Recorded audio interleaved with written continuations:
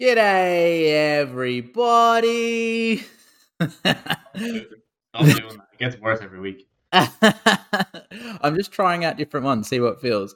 Welcome back to the Better Blokes podcast, where we are just two blokes who are trying to be a little bit better. And a bit less of a shit cunt, but you're being a bit of a shit cunt with your big day. It's really annoying me. All right, Pessimistic Patrick over here. Fucking hell, the dream crusher. We'll get into that later. Welcome back, or welcome for the first time. If you're new around here, I am Robi, and the lovely mullet and mustachioed Irishman is Andy. And yeah, we're the Better Blokes. If you are new around here, hit that subscribe, that follow, like, download, share on Instagram, do all the things. Apparently, it helps us. Yeah, allegedly. Allegedly. How's your week? How you going, Andy? How's your week been? Don't mind me. I'm just cracking his fucking Great Northern whilst I've got my diet right, no added sugar, apple and blackcurrant cordial. So it's a Friday. I'm not sure if you've seen, but I cannot see a single cloud in that sky. So, some may say, day for it. I can't actually see the sky from my current position, but I'm off the booze at the minute. So yeah, how's that going? Good actually. I'm just, eating well, sleeping well. I'm down almost 2 kilos in 2 weeks. Are you probably trying to come down a few kilos, or is it just kind of? Yeah, I'm in a little bit of a deficit, not a crazy one, about 300-400 calories. Yeah, just with the intention of I just obviously put on a few couple of kilos over like the Christmas, the sort of November, December, January time. And I just wanted to get back down to what I consider my fighting weight, which is around about 80 kilos. Just don't go under 80. Well, I mean, I don't. Because that makes you a female. Yes. I don't intentionally go under 80, but I mean, sometimes we get there. But at the moment, as well with getting back into running, hopefully soon, I'm off to see Pat again next week. I want to be a little bit lighter just so we're putting that little bit less load through the joints. So, yeah. So off the booze, sleeping well. That's good. Yeah. Booked flights to Europe on Monday, which is exciting. You've actually booked them? Yeah. Mate, when you talked about it, I didn't think you'd booked them. From the moment of I could do this to actually booking it was around about 9 a.m. on Friday morning to around about 7 a.m. on Monday morning. The only reason it took that long was because I was having a chat with my dad about it on Sunday night and he didn't reply until after I fell asleep. Otherwise, I would have booked it on Sunday night. He was just ignoring it, and I don't blame him. How's your week been? My week's been good. Better than last week, training-wise. I'm here for it. I haven't missed a training session. You swim today? Not yet. I'm swimming after this. Good. I haven't had the time to fit it in. Yeah. No, that's all right. It's all right. I work at 6 a.m. to recording this at 3 p.m. Yeah, that's fair. It's a fair point, Andy. I'm here for it. I did last Friday. I burned the top of my head swimming. So now you get a cap. Yeah. Oh. I've never done that. Yeah, well, I have. I don't know what it was because at not a single point during my time preparing for the Ironman last year did I put sunscreen on my back while swimming, and I did not get burned a single time. And I had some fucking ridiculous budgie tan lines just on my back because I just had my back pointing up to the sky. Yeah, for like some fairly hectic tan lines from my smugglers going on. Yeah, like an hour at a time, twice a week. So yeah, it'll do that to you. Cool. Well, Andy, you're leading the episode today. I'm going to take a fucking step back, a metaphorical one because I'm sitting down. So we're supposed to have a guest today, but we ran into just a few scheduling issues, so that will just be a few weeks behind. So with that, we decided to do a bit of a Q&A today because we couldn't think of anything else. Yeah, we actually planned the Q&A weeks ago and are very prepared for this. It's also somewhat celebratory because this is episode 26. Yep. So we're past a quarter of a century. Shit, we are. Well done us. Building an innings. Yeah. This is what they call a start in the cricketing world. Yeah. What a start. That's it. We faced the first few balls and taken the shine off it. We've gotten through it. Now we're starting to get our strokes out. So, yeah. That's it. Play a few shots, and we'll go from there. So, first and foremost, we're going to start with the question box that you put up this morning, which was a very unfortunate photo of myself. That was the first one you took, where my mustache looked like a fairly famous Austrian geezer. Who doesn't like people that don't eat bacon? Yeah, and who didn't do very well in art school, so branched into other lines of work. Anyway, let's move on to the mustache. As the first question, as Bill Burr would said, he's a first ballot Hall of Fame evildoer. Yeah. Anyway, moving swiftly onwards. I don't look that much like Hitler. In downlight, I do, because the edges of my mustache are thinner. But in most lighting, in 90% of lighting, it looks fine. It's just when there's a light right above my head, my mustache does look like you tell yourself Adolf Keating. Yeah. Anyway, moving swiftly on. Oh, we're going to start very heavy. Oh. What's your biggest regret? Take it as heavy or as light as you'd like. No regrets. Not even a letter. I'll let you answer that one first. I don't know. I think part of the way I like to live my life is that I try not to regret things. It's very... Get that tattooed across your chest. I try not to regret things. Not even a syllable? It's a bit of a kind of like a stoic thing, but it kind of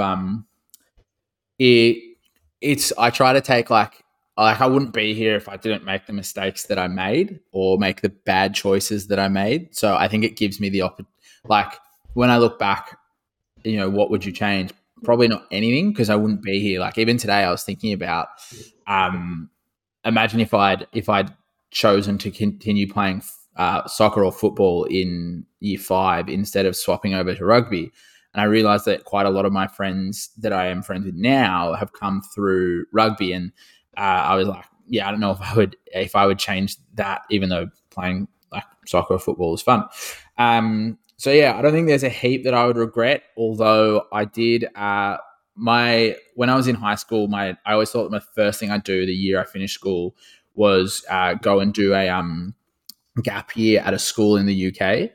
And I got all the way to the point where I had secured a spot and was prepared to accept it, and then changed my mind because I was in a relationship at the time. And that relationship did not last, clearly. It ended a couple months later. So, I guess if there was anything to regret, maybe that, or potentially the tattoo on my leg. But both of those are fairly decent lessons that I've learned from. So I'm not making those mistakes anymore. So there you go. I would regret that tattoo on your leg, man. Yeah. I think most of people would. But it serves as a daily reminder. Yeah, that's fair. I can't people are like, why don't you get it removed? I'm like, it literally is a constant reminder to me now to sit there. And not be a fuckwit. Well, it's to not be a fuckwit. It's like, it's to that, like, you don't have to do things to like that you don't want to do to impress other people. Like they're not going to think less of you just because you haven't done what they want you to do. And if they do think less of you, then they're probably not the best person to be around. And third, don't get people's names tattooed on your leg. No, especially not blokes' names. Could be a girl's name. Hey. Yeah, in fairness, it's one of the names that it could go either way. It didn't not help me pull when I was in Europe. So, well, at least it hasn't hampered you in that department. Yeah, I mean, usually it's too late. Yeah, fair. You're not going and pulling your trousers down. Like, that point, I feel like a tattoo is not going to make a difference. Yeah. Might be the actions that you're partaking in. Everything I do beforehand, that's the issue. What's your biggest regret? Oh, well, you kind of stole my answer in the fact that because I read the questions earlier before, and I was like, oh yeah, no.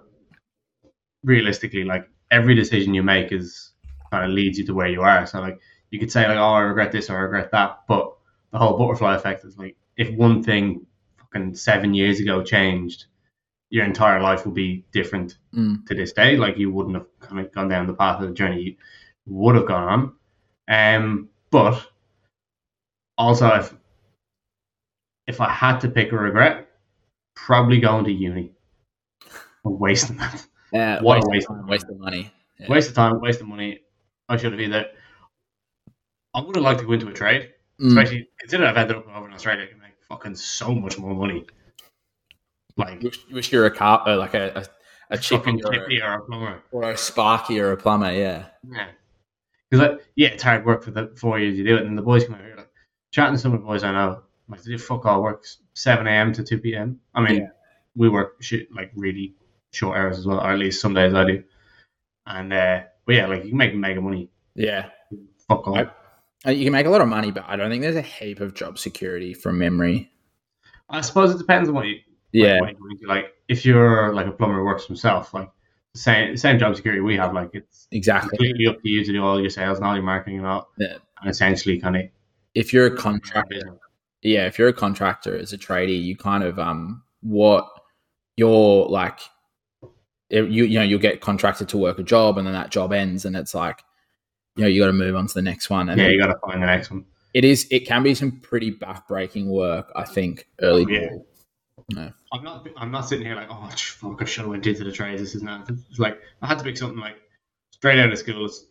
That would have been a path that I should have gone down. But I suppose we went through school at a weird time where like everyone was pushing like that wasn't even given as an option by like career guidance in our school. It was like, oh, you have to go to college, and if you don't go to college, like, what do you mean you don't want to go to college? Yeah, it's like your life's going to be over.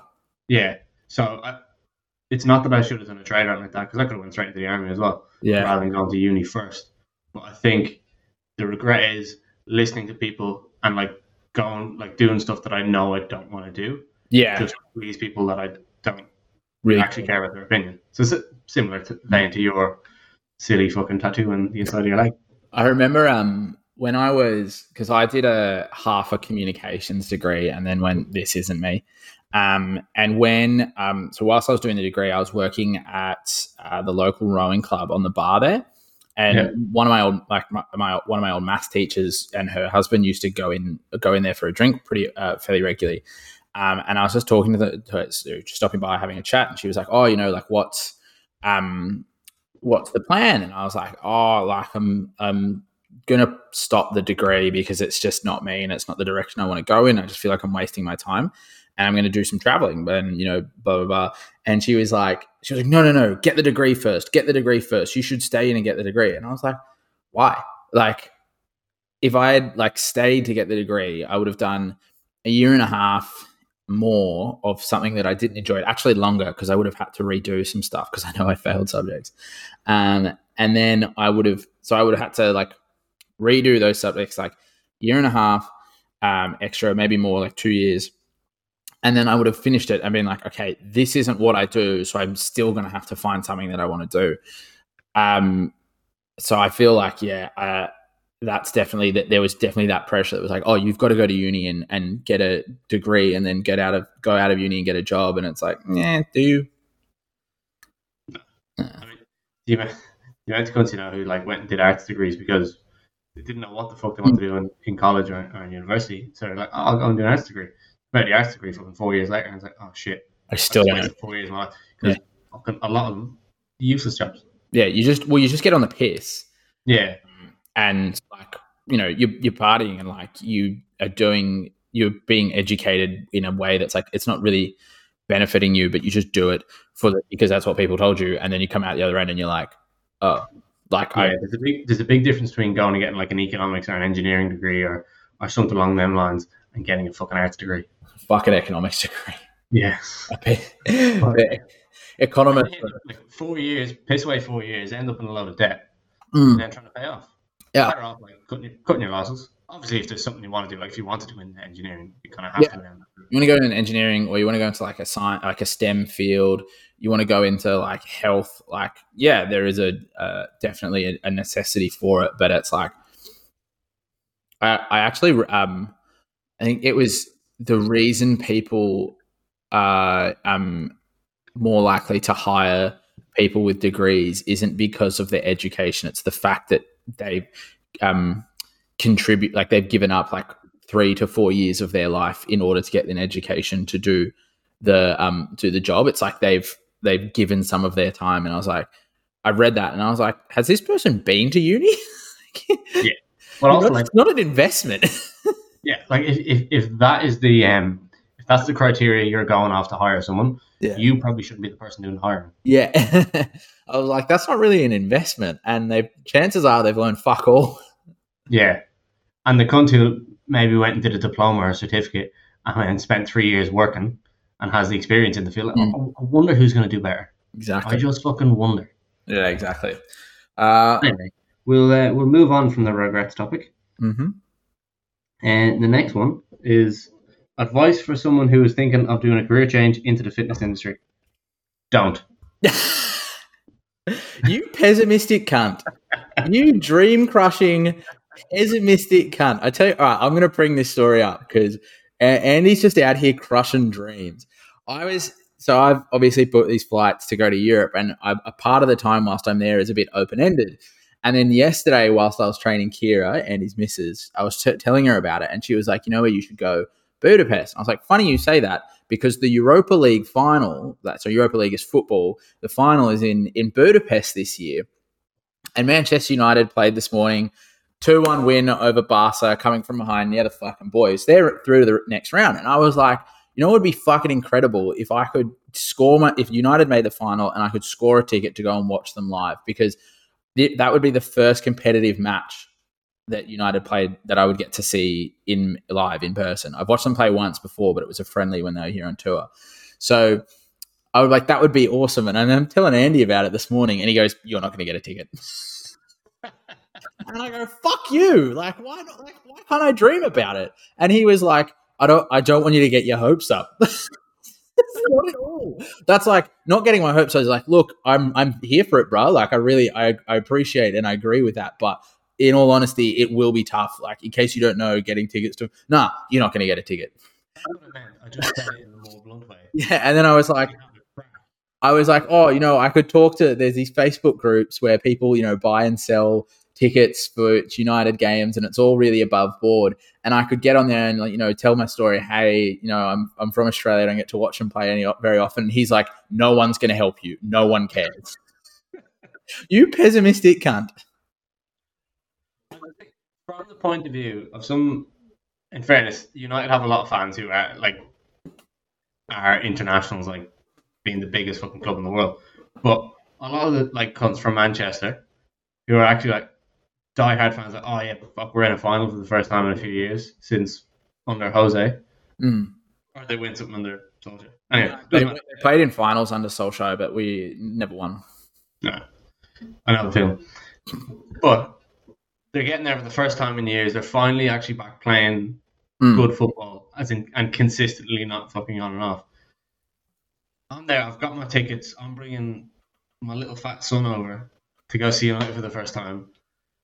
And I'm reading this. Oh, here's this prick in the fucking face in this Facebook bio. So if you're not getting me ticket, I don't give a shit about the story. I'm not expecting someone to give up their ticket that they wanted to purchase. I'm saying that if there's probably, considering it's on a fucking Wednesday night, there's probably a large amount of people who can't make the game for whatever reason, but buy tickets have the opportunity to buy the ticket. So the idea is, if they can't make it, but they have the opportunity to, they can help me buy it. I'm not saying they're just going to go, well, I had my tickets and I booked my accommodation and my travel, but I don't know, Robi wants to go, so I'm going to give him the ticket. Still, you're a pessimistic cunt and you're ruining my dreams. You could have answered the question before you told the fucking story about me being a pessimistic cunt. No, I want to tell the story first. In terms of making a switch into the fitness industry, look, to be honest, I'm first of all, I'm going to play devil's advocate here, because recently at Fitness Playground, we have had a couple of people who were really enjoyed their training and really enjoyed their fitness journey, and they're like, I'm going to have a crack at being a coach, and lasted very, very little time. Went through the whole 2 weeks. Yeah, getting the process of getting a Cert 3, getting a Cert 4, doing an industry ready program. So got given more by Fitness Playground, got a better starting point than most people in the fitness industry have. and fucked it off because they were like, I can't deal with this. Yeah. I think go on. You go. No, you continue your point. And then I was going to say a couple of things that you have to be really aware of in the fitness industry. First of all, it's stressful as fuck, like physically and mentally and emotionally. Like physically, you're on your feet all day, you're moving weights around. Like it's a lot different to working in an office. Like even I have a stand-up desk, mate. I'll do 10,000 steps before 2 p.m. having not left the building.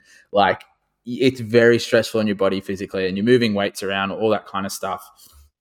Second thing, mentally, it's very stressful because you're running your own business. You're in charge of everything. If the business fails, it's on you. If it succeeds, it's on you as well.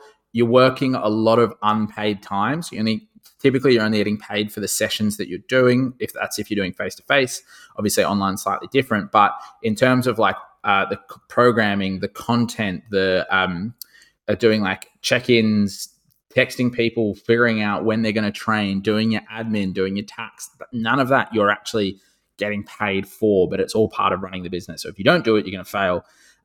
So it can be tough as well. And then emotionally, you're having 5 to 10 fairly emotionally laden, basically being a therapist, conversations with people 4 to 5 days a week can be pretty tough on the old noggin there.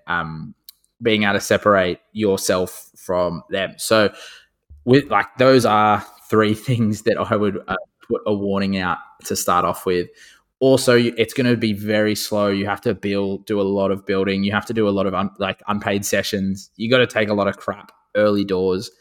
But with that in mind, it is incredibly fulfilling when you're getting people results and you're seeing people change, and people are giving you feedback that they love you and love working with you, and you have to increase your prices, and they respond with, I'm so happy that you're doing well, and I'm more than happy to pay the extra price. So there's lots of positives and negatives with that. For my advice, I would say don't do your certs online. What do you think? Definitely don't. Yeah. Doing your certs online, you just don't. Even some of them you do in person are shite. Huh? Even some of the certs, the certs I did in person. I think Luke Lehman put it the best, is in your cert 3 and 4 give you enough information to be dangerous to people. Yeah. Yeah, that's a really good way to put it.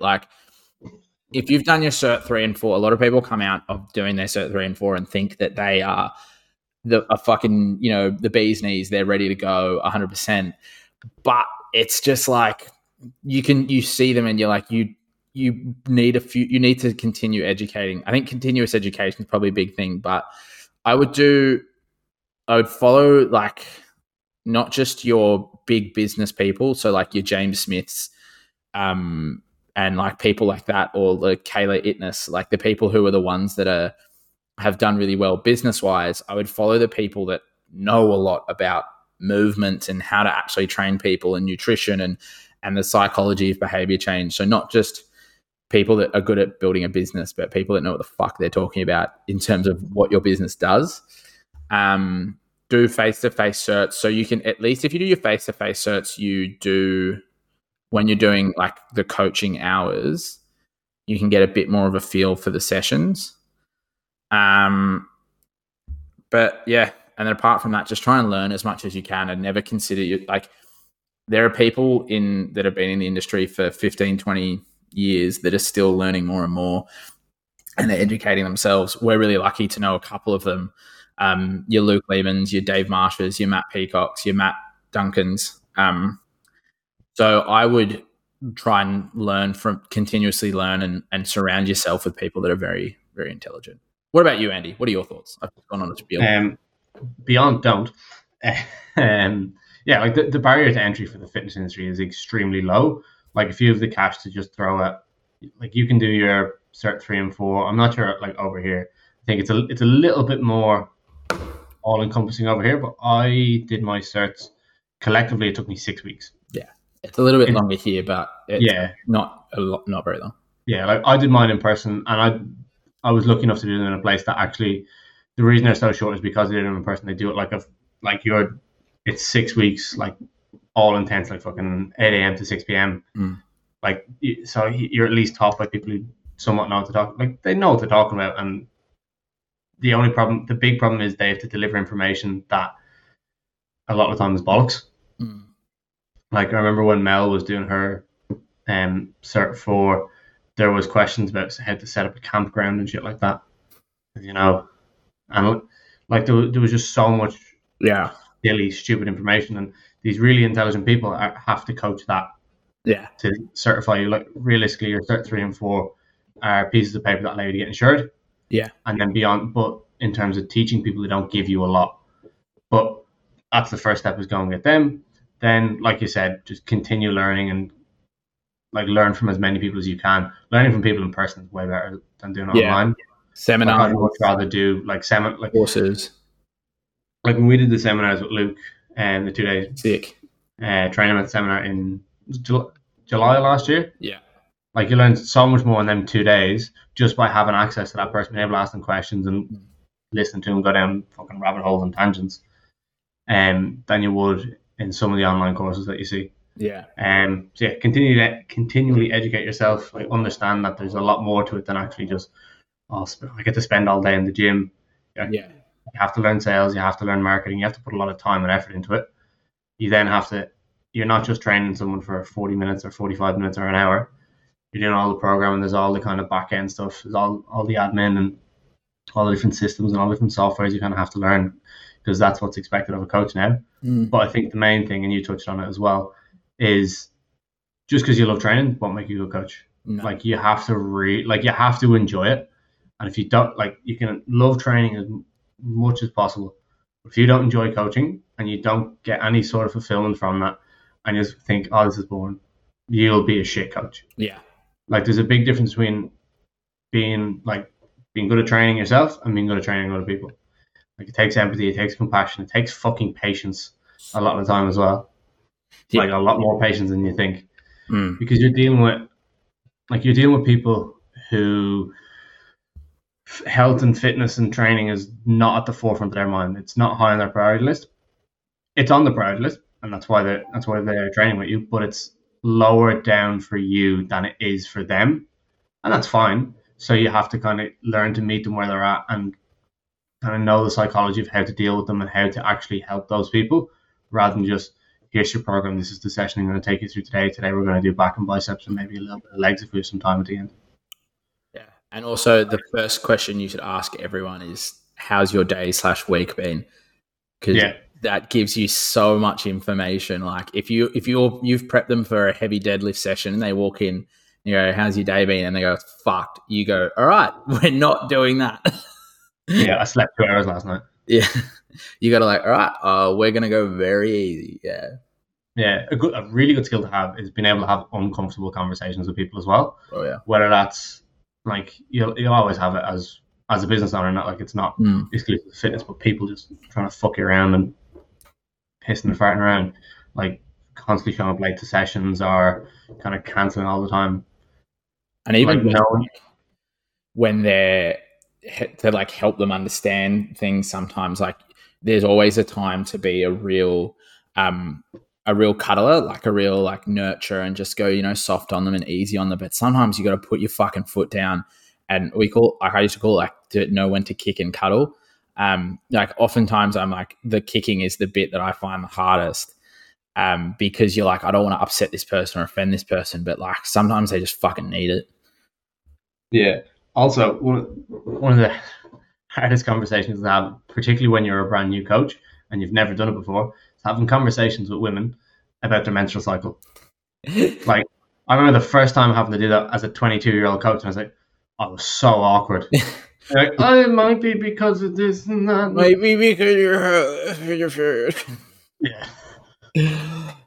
You just know, and sometimes you're like, oh, I don't want to say it. Yeah. But yeah, getting comfortable having conversations like that.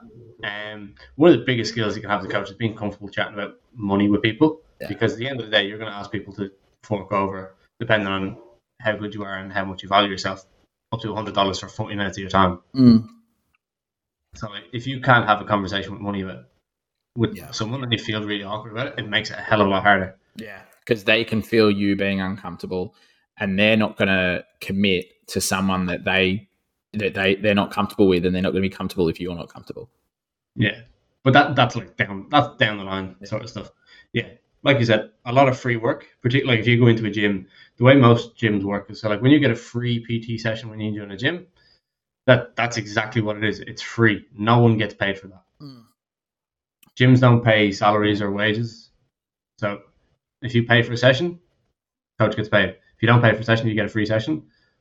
Coach doesn't get paid. Sometimes even you'll pay for a session and the coach doesn't get paid. Yeah, true.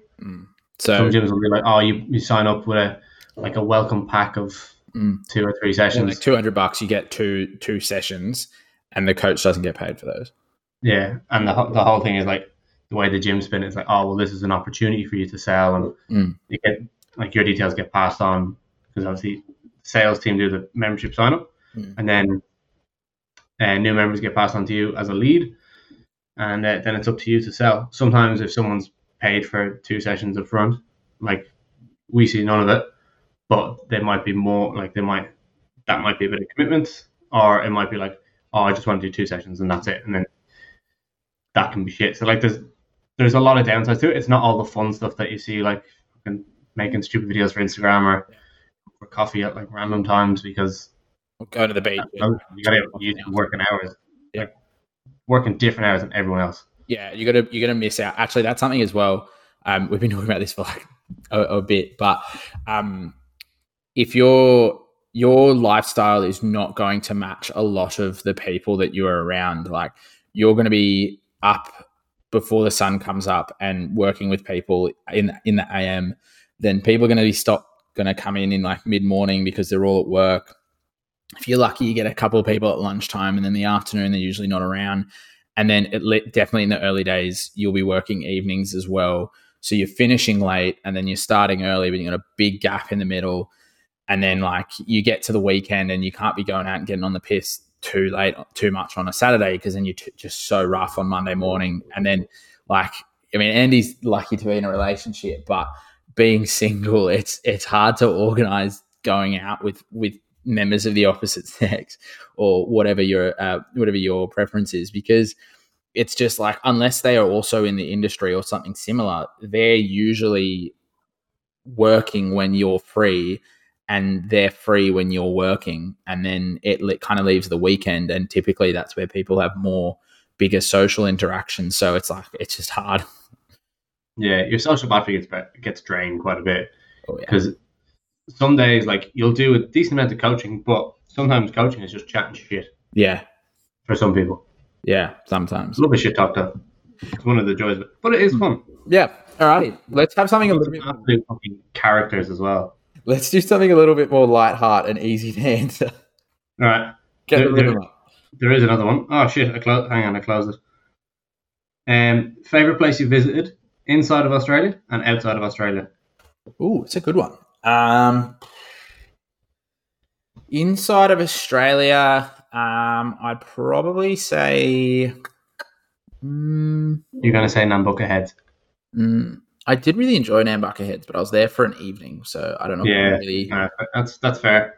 You went on about it for a few weeks when you came back. I just thought it was a lot nicer than I expected. I think that's an expectations management thing. Yeah. Fair. I'd say probably, because I mean I've had some good piss ups with the footy boys in my time in Darwin and Airlie Beach and Byron. So I very much enjoyed them, but it wasn't exactly because of the area. Maybe Airlie Beach. Airlie Beach had I think it had a real good vibe to it. I like the energy. It's very much a holiday town, but yeah, I enjoyed it. And when I was in, I enjoyed Cairns as well. North Queensland. What about outside of Australia? Either Laos or Croatia. Now, I didn't expect you to say Laos. Obviously, coming from Europe, not many people go to Laos. No, so obviously Laos in Southeast Asia, and obviously the big three in Southeast Asia is Bali, Thailand, and Vietnam. Like that's the three that everyone goes to. Laos still has like a little bit of a it's not fully discovered yet, so it hasn't been super westernized. But it was one of the most beautiful landscapes I think I've ever seen, and it was like super weird because when it flew into the capital city, which is called Vientiane, which is just like it's a fairly like standard Southeast Asian city. Like there's nothing super ridiculous about it. There's a couple of bigger buildings, but it's mostly like markets. You go just outside and there's lots of farms, that kind of stuff. Sounds class. Sounds class. They're not like lovely part of the world. Then we went up to a place called Vientiane, which is like a backpacker town, which was like cool backpacker bars. We hired motorbikes and rode around. We went like there's a river and people go like kayaking and tubing on the river, but when we rode around on the motorbikes, like we were just riding in the country and it's this amazing landscape where it's almost perfectly flat. But then there are these just like big up thrusts of rock. So it's not like a mountain where there's like slopes. It's just like straight up into the air. And a lot of them have like caves in them and you'll pull up and there'll be a bloke standing out the front of the cave with a torch, with some torches and be like, oh, it's, $10 to get in. And so you pay him like, and it's not his spot. Like it's definitely not anything legal. It's just, he doesn't live in there. Like there's no safety ropes. There's no like, this is the path you take. He's like, give me $10 for a head torch. And if you come out alive, good on you. Fair enough. Yeah, and there's some really cool, like, just random pools and stuff like that. So I really enjoyed there. And then you go up a little bit further and you go to a place called Luang Prabang, which is a French colonial town. So it's like this weird mix of, like, French colonial architecture and local architecture. So, it was – I just really enjoyed Laos. And then Croatia had a really, really fun time, but it was not cultural. It was – I didn't think it was. Getting drunk on a boat with other Australians and throwing up into the Adriatic. Yeah. So you may as well not have been in Australia. You could have been in Early Beach. No, it's a lot cheaper than Early Beach. Yeah, fair. I've been unfortunate enough to not see that much of Australia, though, which is we had 2.5 years of not being able to even fucking leave. Couldn't even leave the house, never mind, just leave New South Wales. Mm. But I think it's hard to go past Byron, considering I've been there 3 times, and that's where I proposed to my now fiance, soon to be wife. I'll probably have to go Byron. I like the Gold Coast. Like, once you get away from like Surfers Paradise and Broadbeach, you go down to like Burleigh Heads, and Currumbin. Currumbin Valley is really nice. Actually, the best beach I've ever been on so far is Kira Beach in Coolangatta, which is just north of Tweed Head. So it's not quite on the Gold Coast. It's like just out of it. That's quite nice. Yeah, nice. What about outside? Oh, Bruges in Belgium. It is the best. It's not it's a very small city, but it is the best preserved medieval city in all of Europe. Oh, really? Yeah, like there's buildings there that are from the 1100s. Oh, so, it never really got bombed, did it, during the World War? No. So they actively avoided bombing Bruges because it was so because it captures and holds so much of European history within it. Yeah. The Nazis avoided bombing Bruges because that was what they wanted to preserve within Europe. Good to hear you were history buffs and wanted to do the right way about history. Yeah, mate. Also, Belgian beers get super heavy. I've had a couple. Never, not in Belgium, but I've had a couple. I'm going. That's where one of the places I'm going in. We should go to if you happen to go to Brussels. Bruges is like an hour and 10 minutes away on the train. Well, we're driving from London to Flanders, which is like near Ghent. Yeah, so Bruges is in Flanders. Yeah, sweet. So we're going to a place called Dendermonde, but I'm going to be there from the Friday to the Monday, and then I've got fucking 10 days to kill. So day trip to Bruges, mate. Cool. What's up next? I think have you got some questions now? Yeah. No, we still have quite a few questions to go through. This one's actually for me. Robbie, how are you coping with your strong pullout game? This is in reference to Robbie's triathlon that is not going ahead. Well, I mean, the triathlon's still going ahead just without Robbie. Triathlons, plural, because there's one this week. Oh, because you should have been doing one this weekend. Yeah. Look, it's not gonna lie, it's been a bit of a tough thing to go through. It was in December that I went for a run and just nothing was functioning. It wasn't. I couldn't push.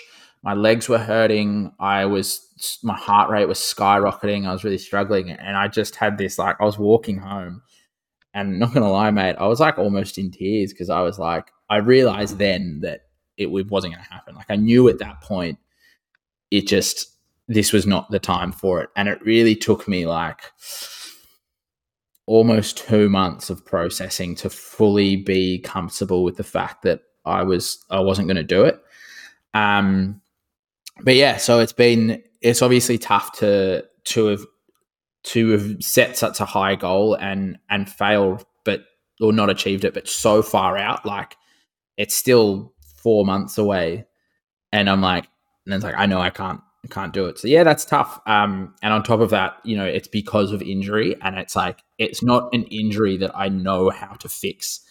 Obviously in our profession, people kind of expect us to have some sort of knowledge of injury rehabilitation, but I don't know what to do and how to fix it. And a lot of the people that I've talked to don't either. So I'm sort of making some appointments with some people to try and figure out what the path is, so I can hopefully come back and hit an Ironman in the future. But yeah, having to pull out of it was tough, especially because we were so vocal about it on social media and on this podcast that when you do those things, obviously no one really cares that much.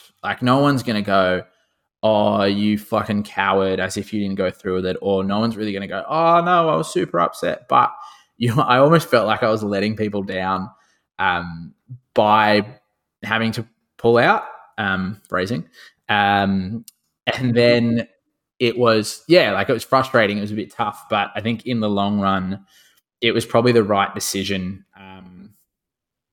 Now, it's probably the best thing to do. I don't have to prove anything to anyone, which is something that I'm kind of holding on to at the moment. But it was funny that it was actually I was doing a one-on-one with Matt Duncan just over a month ago in January, and he said what do you think one of your strengths are? And I said one of my strengths is that I can I can really I can do the endurance thing. I can just keep pushing through when a lot of people would give up. And he was I agree, but I think what you mean is that's not who you are. That is a strength that that's not part of your identity. It is a tool that you have. And he was he didn't know what was going through my head at the time, but he helped me make the decision because he was you've proved that you can use that as a tool when you need it, and you can put it away when it's the better decision, rather than rushing blindlessly and headlong into a bad decision. So yeah, it was a tough one. But it's onwards and upwards now. As we said, no regrets, not even a letter. So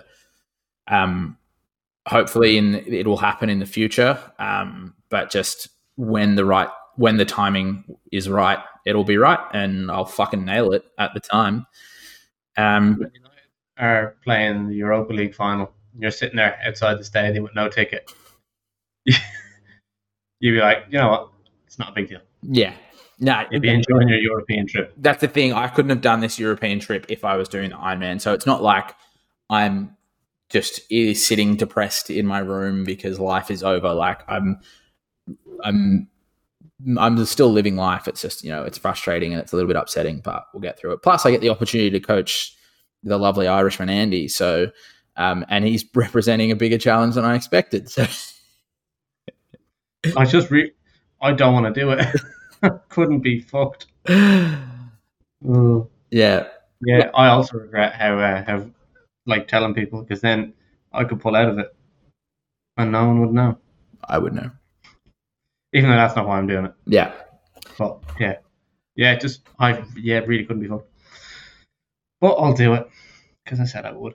Best thing you've ever made in an air fryer? Ooh. Kira made pizzas the other week, and they were fucking fantastic. Stop it. What do you use for bread? She made the dough herself. Oh, sick. So I think she kind of did the dough in the oven. Yeah. Oh no, it might have went straight in the air fryer. Oh, it went in the air fryer. Then you do the dough a little bit by itself. Then you take it out. Then you do the sauce and the cheese and your toppings. So you put it in a little bit to harden it. Take it out. Yeah. Put everything. Pretty much. Put it back in. That's sick. And they were fucking delicious, and they were so filling as well. You know the drawers on the Ninja foodie thing aren't huge. Yeah. It was so filling. It was delicious. Lovely. I'm a bit of a boring cunt when it comes to mine. Though to be fair, I never used to eat salmon, and now I'm eating salmon like almost every day. Oh, salmon done in it. Done in it because it's so perfectly cooked. I've done steaks in my dad's air fryer in Singapore. Yeah. No. They went really, really well. No. But yeah, I think my air fryer potatoes are probably the GOAT. They're so easy. You chop them up, bit of olive oil, put them in, get them out, garlic and herb salt, bosh. No, paprika. Get them on your... Okay, why are you telling me how to make my food? Because it's nicer. Pessimistic. It's nicer than what you're currently making. What is the perfect banana ripeness? Ooh. Not fucking mushy, I'll tell you that for sure. What? Not mushy. Not mushy. I get full on like retch if I eat a mushy banana. Like you pussy. Which is why like it makes it easier to understand why people get so icked about my smoothie thing, is that people just have icks, like food icks. That's okay. Yeah, that's fair. And they just react to it. But yeah, mushy, I'm not a fan of mushy. So I like it before the brown spots start to appear. Yeah. That's like, it's not green. Like you can rip it open really easily. It's not really floury, but it's before the brown spots start to appear. Yeah, I think when the green is just about gone and it's completely yellow, so pretty much the same as yourself. If there's a tiny hint of green, it's okay. But yeah, I like some structure to the banana. Yeah, I don't like a flaccid banana. Yeah, bit of thickness. And sticking on the fruit theme, kiwi skin on or off? Off. Off. See, I've only ever had a kiwi skin off. Chop it in half and then eat it out of the skin. Yeah, that's the way I've always eaten it. I don't want to eat. However, I do want to try it with the skin on, because apparently the skin is actually really, really good for you. Really good for your gut. See, there's a lot of things that are really good for my gut that I don't do, and there are a lot of things that are not good for my gut that I do. So, do. Yeah, that's fair. Right. This is a question for me. This is a debate topic. Ooh. So, at the weekend on Saturday, myself and Kira took a trip down to Wollongong, down the Gong, and we went into the Illawarra Hotel for lunch, and I had a fan, probably the best chicken parmy I've ever had, and it was like 3 chicken breasts. Ooh. But it wasn't like, you know the way they tenderize chicken breasts and make them like real thin, so you get a really fucking thin schnitzel. Nah, this was still the thickness of a chicken breast. So it was like they just made one massive schnitzel out of 3 chicken breasts, and it was fucking delicious. The chips were perfect, pepper sauce on the side, lovely. Very generous with the ham, not too much cheese. Anyway, that's not the topic at hand. Do you call it a parmy or a parma? Parmigiana is an Italian word that comes from the Italian city of Parma, and Parmigianas were originally dusted in only Parmesan cheese, which is, of course, also from the Italian city of Parma. So for me... You say Parma. Parma. It's not a popular choice. No, I don't think so, because so there's 2 trains of thought that I have. Me and Kira had a discussion with this. There's Parma. Obviously, I didn't know it was from Parma. Like, I didn't know the history of the chicken Parmigiana being from Parma. But anyway, so there's that. But there's also the fact that the full word ends in an A, so the shortened word should end in an A as well. Parmigiana, Parma. It's spelled Parmagianna, like Parma. Is it? Yeah, it's Parmigiana, not Parmigiana. Well, the reason I say that is because the way my fucking autocorrect is, it connects it to Parmigiana. I swear it's Parmigiana. I don't know. Okay, I'm wrong. It's Parmigiana. But And also, Australians put like a Y at the end of so many other things. So I think Parmy. Parma is from, it's from, Parmy is also so much easier to say. Parma feels easier to me. Yeah, well, we have different accents, don't we? That's true. Yeah, so we're split on that one, but that hasn't caused the disagreement that I thought it would. I'm on Wikipedia at the moment, and on Wikipedia it says chicken parmigiana is also a common dish in Australia. It is often served to the side of chips and salad. In Australia, where the name is often shortened to parma or parmi, it may also contain a variety of toppings, including sliced ham and bacon. So it can be parma or parmi. I'm for you calling it whatever the fuck you want. If you want to be a parmi brother, be a parmi brother. Like, just do you, boo. Sounds like a very judgmental euphemism. Parmy brother. Moving on. What's your go-to karaoke song? The Horses, Daryl Braithwaite. We'll go riding on the horse. But at a full on, like, if you're at a karaoke bar, that's up in the sky, little darling. And if you fall, I'll pick you up. The Horses, Daryl Braithwaite. If not, Wagon Wheel by Darius Rucker. Oh, that's a good one. I think country music's always the best for karaoke. Yeah. I think The Horses is probably the best sing-along song. Like, we were at Budgie Smuggler's Ordinary Rig. Horses came on. Fantastic. Absolutely. Just, some may say unbelievable vibes. I've seen it live as well. Have you? Yeah, Daryl Braithwaite at Falls Festival. Is he still kicking? Yeah, still kicking. He's playing at the Super Rugby round next weekend, which... Of course he is. You're going to? I think I am. I got a call from Jimmy Exelby of Budgie Smuggler fame about 10 minutes ago, so I just had to decline it quickly. But so he's either... So that's a call either being like, Robbie, you're on the plane, or I was like, sorry, mate, you're dropped for the weekend. Yeah, it's one of those. Yeah, that can go two ways. Speaking of Jimmy of Budgie Smuggler fame, what's your favourite pair of budgies? Ooh, that's a goodie. Because there's just so many. I've got a couple of pairs that like I've designed. Yeah, custom ones don't count. Oh, what? Because they're inaccessible to everyone else.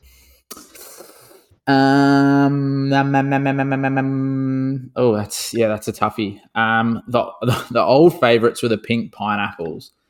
A classic. I always wanted them, and then I bought them right before I went to Europe. And when I was in Europe, I wore a pair of Budgie Smugglers every day. So I didn't wear underpants the entire time I was traveling around. I had 7 pairs of Budgie Smugglers, and they're not very breathable. I was trying to do a thing. I wanted to make sure whenever there was a photo opportunity, my pants were off and my Budgie Smugglers were out.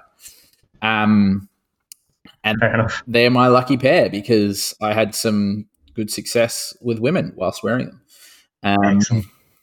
But I think as of recently, probably the pair I feel like I'm reaching for the most would be, and I think you have the same pair, it's the Neon Jungle, the teal ones. Yeah, you only got them recently, didn't you? Yeah, right before I went to Dubai. Yeah, they're fantastic. I have them. I have a pair for... once I get the Swans and the Waratahs, I'll have a pair for all my sporting teams. Not United. United don't have fucking Budgie Smugglers. What? Yeah. How expensive the licensing would be? Those pairs would be like $90. Oh, but it'd be so expensive, and it wouldn't be worth it as well. No one would buy them. So they made A-League Budgie Smugglers, and they did not go well. Well, yeah, because no one fucking watches the A-League. Well, the type of person that watches the A-League is typically not a Budgie Smuggler person. The women's teams, like so the Matildas and the W League, like women, they all wear Budgie Smuggler kit. They all get around it. But the type of person that is a male Australian footballer is typically not someone that feels comfortable getting their kit off. Yeah. It's very different than the rugby blokes. Exactly. Last one. What's so I kind of like the Neon Jungle ones, but I wouldn't say they're my favourite.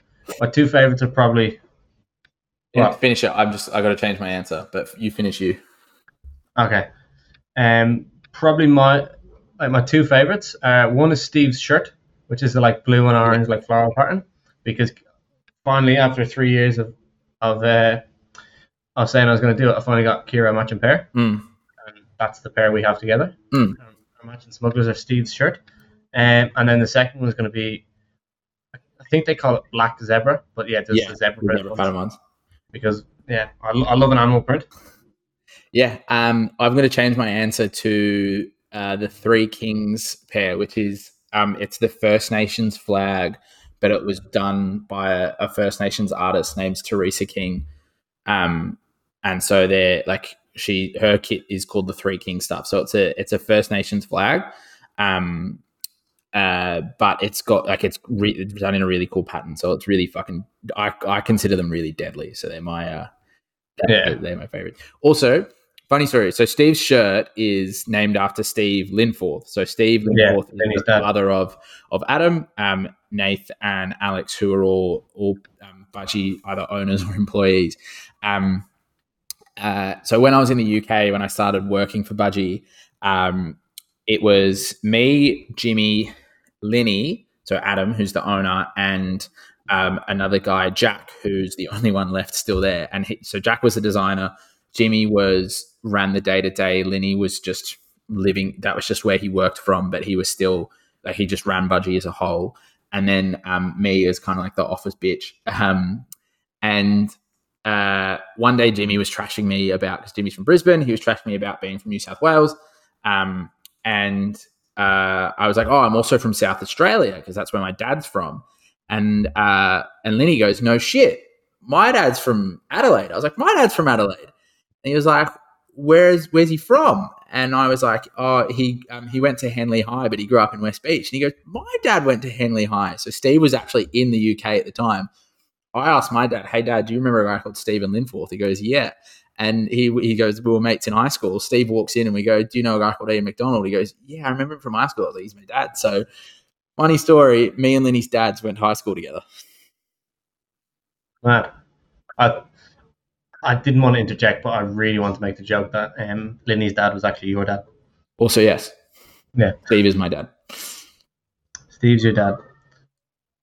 I really like the look of some of the Indigenous budgies. There was when we were at the Row and we were selling we only had it in one of the women's cut, but it was like a blue one. The Charlie Wanty. I don't remember the artist. Charlie Wanty.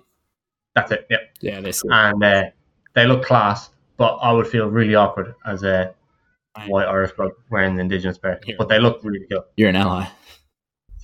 Yeah. All right. Last question of the day. So the NRL starts next week. The AFL starts on the 16th of March. And the Super Rugby starts in 21 minutes. Does it? Actually, I think the coverage starts in 21 minutes. I think that just goes to show you how fucking shit Super Rugby's marketing is. Thought it started next week. Well, I know because I didn't even include it in this. There's a billboard that I see every time I turn right, onto the main road from home, that says it's got the Waratahs season on it. So I know that's probably one of 4 billboards in Sydney. I think there's 2 in Balmain. Yeah. All right. Let's add the Super Rugby prediction into that as well. All right. What are your predictions for the AFL, the NRL, and the Super Rugby? For the winners? Yeah, let's go premiers for each, and then I don't know much about NRL. I don't know. I know fuck all about Super Rugby as well. But go like winners. Who plays finals? As in like the grand final. Yeah. Winners, and then do we a dark horse to do well and then last? Yeah, fair. Okay. And then Brownlow medalist, Dally M medalist. Okay. Rugby League, I guess, starts first, so I'll go with that first. I don't think the Panthers are going to be grand finalists this year. I think they've done it. You don't think? I don't think. I think they're going to miss out. I think they'll still do well, but I think they might miss out. I think the Cowboys were very, very unlucky to miss out. Obviously lost to my Parramatta Eels in the preliminary finals last year, but I think they were unlucky to miss out. I think they'll go all the way, bit more experience, bit more time together, and there just seems to be some really good energy up there.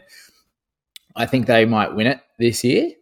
And And I think the grand finalists that they'll play against might be Melbourne Storm, actually. I think they've had a couple of lean years, but I think they've moved on some players, and I think the people coming through might be able to get them over the line with Craig Bellamy there. So I think they might play in the grand final as well, but I think the Cowboys will go through, win it. I reckon the Bulldogs, who have been cellar dwellers for the past 4 or 5 seasons, I reckon they could be a top 4 schmalky, and I reckon at least the top 8 because they've just recruited like an absolute motherfucker.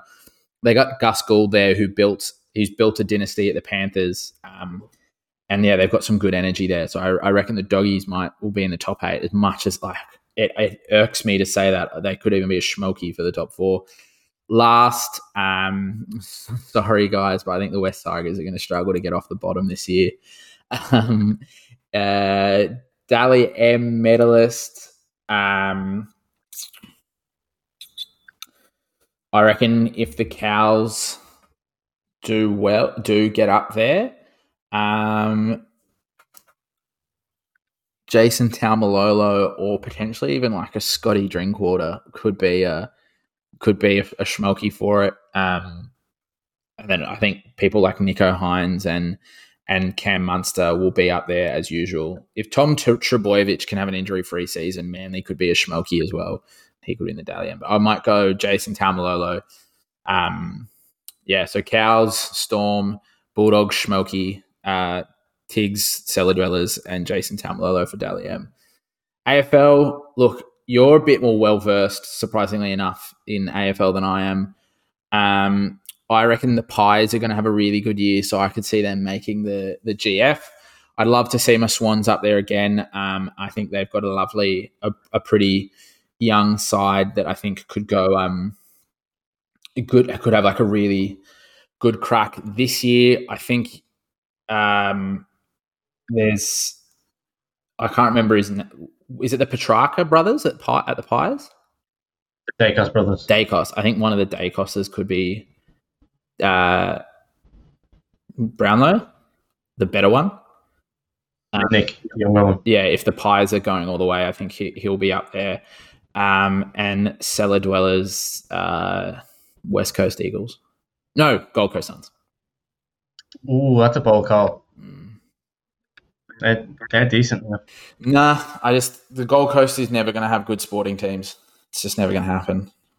It is. The Suns are going to make finals this year, mate. I don't reckon. Nah.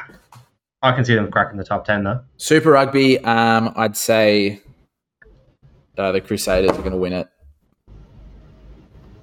Yeah. Yeah. I know nothing about Super Rugby, so I'll disagree with you on that. Yeah, Crusaders will win it. An Australian team will come. An Australian team will come last, and it'll be probably like a Crusaders Chiefs.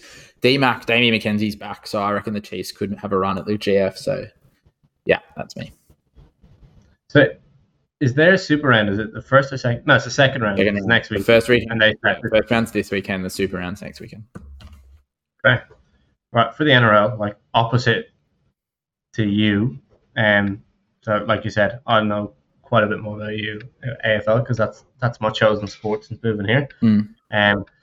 But I know fuck all about rugby league, but I know a little bit.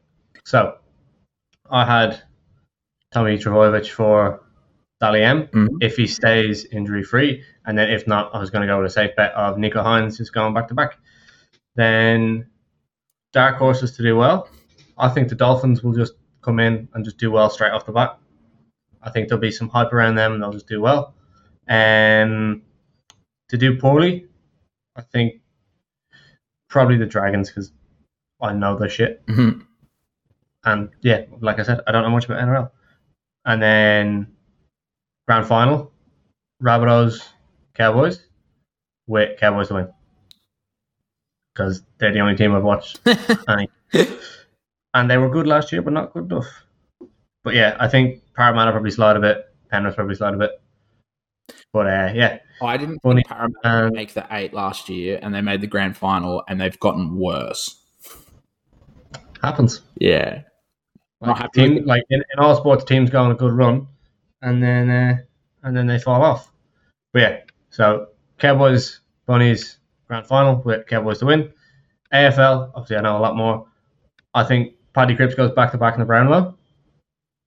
Or I think you're probably fucking your boy Chad Warner from the Swans is a good shout to do well. If he goes up another gear like he did last year, I think he'll do well. Nick Dacos will probably be around there, and then the usual suspects: Tuke Miller, Lockie Neal. Like there's fucking 5 or 6 people you can pick from. But I think Paddy Cripps will go back to back. Finishing bottom of the pile, I think either West Coast Eagles or Hawthorn. I'll probably go Eagles again. Hawthorn. Yeah, well, see, they've gotten rid of all of their experience. They're just starting a new rebuild. North have brought in some good talent. They'll probably do well. Like I know Hawthorn have as well, but I think they'll struggle this year. They did better last year than people thought they would, but then they got rid of a lot of their experience to fully rebuild. So you could see that taking a few years, but I don't think they'll top the Eagles for last place. I think the Eagles will still take last. My smoky to do well is the Gold Coast Suns. I think they'll tickle the top 8, but I think they'll definitely finish in top 10. I think 9 or 10th for the Gold Coast Suns. And then grand final, there's who I want to win it, and then there's who probably will win it. I think Swans play grand final again this year, and I think Demons probably come back for another charge and make the granny. And I think this time Swans win it. I think they're probably the best team, probably the most consistent team in terms of how they play. And if they clean up a few, like you said, they're young. They get rid of a few of the kind of cobwebs in terms of just learn to finish off a game. Yeah, I think they do well.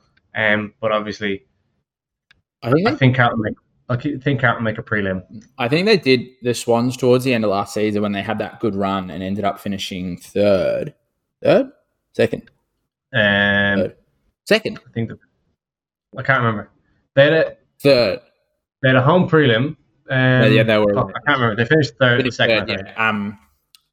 At the start of the season, they played roughly 2 quarters of footy and were just good enough in those 2 quarters that they could win games, but wouldn't be able to finish them off. They started playing 3 quarters towards the end of the season. That's what the good run was. If they can play 4 quarters of footy, it'd be tough to stop them. Yeah, Carlton had that issue as well. The Swans finished third last year behind Geelong and Melbourne. Oh, fucking Geelong. Yeah, but Geelong have a I don't know if they have a very old team. Yeah, they had a very old team last year. Yeah, I don't know if they've got another year in them at that level. But, I mean, to be fair, they just fucking won a grand final by 100 points. So yeah, they also just pumped the Hawks there yesterday. I think they'll be in the top 4. Yeah, probably. I think Carlton make a prelim though. Maybe Geelong finish well, a top 1 or 2, and then they just struggle in the finals because they're just old and tired. Yeah, go out in straight sets. They've just brought over another Irish bloke as well. Sick. Oisin Maloney, I think it is. Oisin something. Usher. Oisin. O'Shane? Fuck off. Right. That's all the questions for today, Robbie. Hectic. Let's go for the 10-minute tackle for 5 minutes. Because we've been on... Yeah, we are going a bit long today. Let's go for a 5 minute. Yeah. And to be honest, I think we could. We might put on the back of the close the door. Andy, stop dealing drugs. No, we might be able to get this issue done in 5 minutes anyway. Yeah, that's what I mean. It's not a big one, but it is. Hang on, let me get my clock up. Got my stopwatch. Robbie, what are your thoughts on Hunt's flexing in the mirrors in the gym? Go. Look, I think you should be proud of your body and proud of what you've achieved. If you've been training hard, you have every right to be happy about that, to be proud of it. I flex in the mirror at home all the time. But I think in the middle of the gym floor, in where all the dumbbells are, lifting your shirt up to vacuum in your stomach to show off your abs between every set is probably a little bit unnecessary. I'd say look, if you're if it's a specific bodybuilding gym, 100 go for broke. If you're in more of a commercial gym, I think a bit more awareness of the people around you, because it's not even just like, oh, I don't want to see them without their shirts on. Like, I mean, it's a fucking man's body. Like, everyone, let's just calm down. It's not insulting. If you go to the beach, everyone's going to have their shirt off. So let's not go about that. But I think, first of all, it can be very intimidating to women to have men or just standing there trying to be as big as possible. So if you're in a commercial gym where there are a lot of like Mary from accounting who's coming in to do her HIIT class or whatever, like, it's not necessary. You can do it in the bathroom. You're going to get there's probably better lighting in the bathroom. If you're, so yeah, I think it can be quite intimidating. I also think it's like, look, you could be just flexing for you. It could just be something that's like really enjoyable. But I have a feeling if you're like doing this in front of the mirror between every set, it's probably more of a showing off, and it's just unnecessary, brother. Like, show off by training hard and training well, lifting weights well, having good form. Don't show off by squeezing your muscles as hard as you can and vacuuming in your stomach and that kind of stuff. So, yeah, that's my thoughts. I think how you go about it is important. Like, if you're doing it all the fucking time, you're getting in people's way, being a cunt. If you're just kind of giving yourself a cheeky little side glance at the corner of your eye, give a little how's it going? Little tricep. Yeah, little tricep or little bicep squeeze. I think that's fine. I think if you're being a cunt and taking your top off, getting in people's way, like, obviously, if, like you said, if it's a specific bodybuilding gym and that's the kind of done thing, it's more acceptable. People kind of tend to do it more and don't really care. But yeah, most gyms just cop on. Yeah. And one thing I find really annoying, and it's probably because the change rooms in our gym are really fucking small and laid out awfully. I hate when people are just taking up the mirror space, which means they're in the way of getting to the toilets, getting in through the archway of the door. Yeah. They take pictures themselves and then they don't fucking move. Yeah, I mean, it's similar thing we spoke about maybe last week or the week before, about like videoing yourself, or maybe the week before that, videoing yourself whilst you train. Like, don't get, like, just try not to get in other people's way. Like, don't be a cunt about it. Yeah, like, especially in, like, yeah, as you said, like, it's a narrow like little corridor.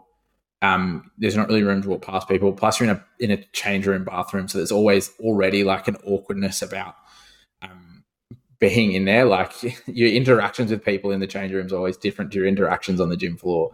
But yeah, I think, yeah, again, how you go about it, like, there's a real awareness, like just taking a minute being like, the room I am currently in is filled with a lot of people that probably don't want to see this, rather than putting some sort of like victim, like me versus them mentality of, look how big I am. Just fucking, yeah, do it in the mirror at home. You're going to get the same from it.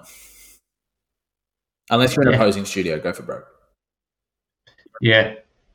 Like, I know there used to be people who train at our gym who'd go and use the yoga studio to pose, which I found very annoying because I used to go for a nap in the yoga studio. Yeah, me too. It was very, very comfortable. Yeah. But yeah. Is that 5 minutes? 4:30, but I mean, yeah, little bit's okay, but for the most part, be fucking aware, brother. Like anything, just don't be a cunt about it. That's why you listen to this podcast. It's all about being a cunt. Yeah. Stop being a cunt. Robbie, what's your shower thought of the week? My shower thought of the week comes from a book that I'm reading called Alchemy by a bloke called Rory Sutherland, who's an advertising guru. I'd recommend reading the book if you're just interested in the way people think, but also if you have if you're in business or you're involved in advertising. He's also done a couple of podcasts. So he's been on Modern Wisdom with Chris Williamson a couple of times, including recently, and he's been on the Diary of a CEO. But he made this point about how we make so many of our actions are made completely off like emotional, like not even just emotional, like something inside us that we can't explain, and then how we use logic to explain it. And one of the examples he gave was that, like, like Andy, if Diesel took a shit on your floor, right? I'm going somewhere with this. Let him cook. Diesel took a shit on your floor. Would you clean it up or would you leave it there? Clean it up. And like, why would you clean it up? Keep the house clean. Believe it or not, don't want to live in dog shit. Yeah, and like, what is one of the like negative impacts of having dog shit, like just shit in like around the house, like the house not being clean? Well, believe it or not, it smells. Yeah. Yeah. And then could it, like, that unclean leads to potential like bacteria and sickness? Yeah, there'd be health implications. Dog shit can make you go blind because of the ammonia in it. Yeah. So interesting thing is bacteria was only discovered like 150, 200 years ago. People have been cleaning up dog shit for centuries because there was something inside us that went, dog shit's not healthy. Like, it's not good. Like, it's not even that it's not healthy. It's just, it's not good. It smells. It's unclean. Like, when you get rid of it, the way you described it is like, if you didn't clean up dog shit in the 1500s, you would be considered abhorrent. If you didn't clean it up in like the 1200s, you'd be burnt at the stake. But they didn't know that there was a health implication. They didn't know that the dog shit would make them sick. Like, if there was dog shit in their house and then they got sick, they couldn't make the connection because they didn't understand it. But they still cleaned it up and threw it out the window. So the irony, the point is that we make decisions based off of like, we'll do something based off of like almost an instinct or an emotion, and then we will explain it with logic. And I think if you can understand the way you think, it can help you make better decisions. That's a fair point because, yeah, like I think a lot of people, myself included, love a bit of a shop. You always buy an emotion and just like you buy an emotion how something's going to make you feel, and then you justify it logically. Like, I'm going to get this. Oh no, it's fine. I probably can't afford it, but like, well, fuck it. And then afterwards, after the fact, you're like, oh, kind of regretting it. So you start justifying it to yourself. Yeah, good point. My shower thought of the week kind of follows. I wouldn't say it follows the same vein, but it's related to yours in the way that it's advertising overstep in our modern world. Advertising overstep. Yeah, and the reason I'm thinking of that is like how often do you get like you're subscribed to so many email lists, your phone number's probably on so many like mailing lists in terms of like so much like SMS advertising, like people who you've never given your address to will send you junk mail. Like there's this massive industry around just this really like in your face advertising. And obviously these telephones that we all carry around in our pocket don't help that. And have you ever had a conversation where like you'll have never Googled anything, you'll just talk about something to someone, and then bang, all of a sudden your phone is recommending similar things or products? What got me thinking about this was me and Kira have booked to go to Newcastle in April. We're going to the PBR bull riding, so we're going to a rodeo. And in the last few weeks, I've never gotten like that many texts from like Ticketek, even though I've used them before. Like I've booked cricket tickets through them, and stuff like that. But since we booked these a week and a half, 2 weeks ago, I've gotten 4 text messages from Ticketek advertising the monster trucks to me. Never been advertised monster trucks before in my life, but now that I've booked to go to a rodeo, they've obviously been like, yeah, cool. That's the type this chap that goes to monster. Yeah, he'll probably want to go to the fucking monster trucks. I've been to monster trucks. It's probably class. I'd love to go. And that's the problem. Taking advantage of the fact I'm going to a rodeo to try and get me to go to monster trucks. Yeah, that's really fun. I can't remember what book it was, but I read a book within the last 6 months that was talking about kind of like advertising stuff. And there was a mention of how they do companies like Kmart or like Big W, or in America there's like Walmart and those kind of things. Like big, like you go shopping and there's like heaps of different variety of things in the store. They try to predict when women get pregnant so that they can send them catalogs for pregnancy stuff. There's so much that goes into shit like that. Yeah, and it's like this guy was talking about how they they have discussions about how far they can go to show of before it becomes obvious that they're like looking into you with the stuff that they sell. And I think it's like, I mean, it gets part of like a greater conspiracy of like the government's listening to us. I got my fucking webcam on. The government, like, there's an FBI agent that's probably watching us record this podcast right now, and he's like, "Oh, these boys are getting close." And then like you'll talk about it, and some people are like, "Yeah, but no one's going to go to the effort of doing it. Like, I don't matter, so no one's going to really make that much of a like go to an effort, but like people are going to sell you shit because that's how they get business. You're right, advertising over things. That's who's listening to you. It's not some fucking government conspiracy. It's advertisers and people who can make money off it. There's also the heuristic that, like, I mean, this is obviously in your case, you got these text messages, but there's the heuristic that, like, as soon as you start thinking about purchasing something, you will start to see ads for it, and it's not that the ads are starting to pop up; it's just that you're noticing them more. If you start thinking, I need a new mattress, you will start to see ads for mattresses. It's not because you're being given more ads about mattresses. Well, if you Google search mattresses, they will start to pop up, but you will also start to just notice them anyway. If you think about buying a motorbike, you will never have noticed so many motorbikes in your life. Yeah, well, when I was thinking of buying my Akubra fucking cowboy hat, I started seeing cunts wearing Akubras everywhere. Yeah, and that's not advertising. But it was just me noticing it more. It wasn't that people all of a sudden started wearing them more. Yeah, so it's kind of like a bit of a mix of like, it's like, is it advertising companies pushing stuff on me, or am I just noticing it more? So do you trust yourself or do you not?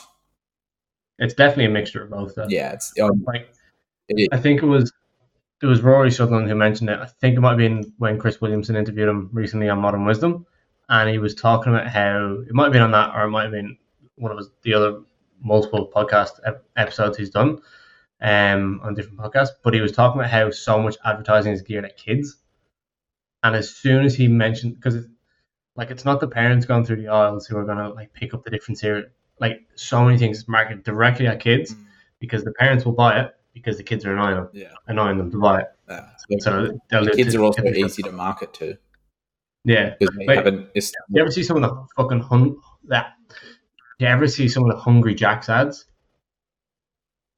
The ads for Hungry Jacks? Yeah. And they're all like, they're so colourful, lots of music, and they're selling, there's one particular like real weird like bubble drink, like kind of like bubble tea but different. Oh, I haven't seen those. So I was thinking about Hungry Jacks ads that they show on Optus Sport, which is like the tropical whopper, and I'm like, oh, I've seen that one, yeah. But like, there's this one that's like, I think they call them bursties or something. And you're like, no one in their right mind is buying that. It looks awful. It looks shit. And then I was like, I'd listen to that podcast and I was like, do you know what? Kids want that. So while they might never sell any of these fucking bursties because they're actually fucking awful, it gets Hungry Jacks in the mind of kids, and they start annoying their parents to bring them the Hungry Jacks. And everyone does it. Marketing, like, so much of advertising is directed at kids because they get to the parents through the kids, which is crazy and terrifying and probably a good place to end it. Yeah, and on that bombshell, that's the rabbit hole we could go down. We could do and spend an hour and 20 minutes on. We should start a secondary podcast, which is Better Conspiracies. That would be excellent. A conspiracy theorist podcast. We just talk once a week about conspiracy theory and see how deep a rabbit hole we can get down. Oh, you could go down so many rabbit holes. Why are we not talking about Jeffrey Epstein? And he made the earth flat. Well, thank you very much for joining us, guys. That'll just about be us. I think this is a new record, Andy. An hour 24 we're just about to hit.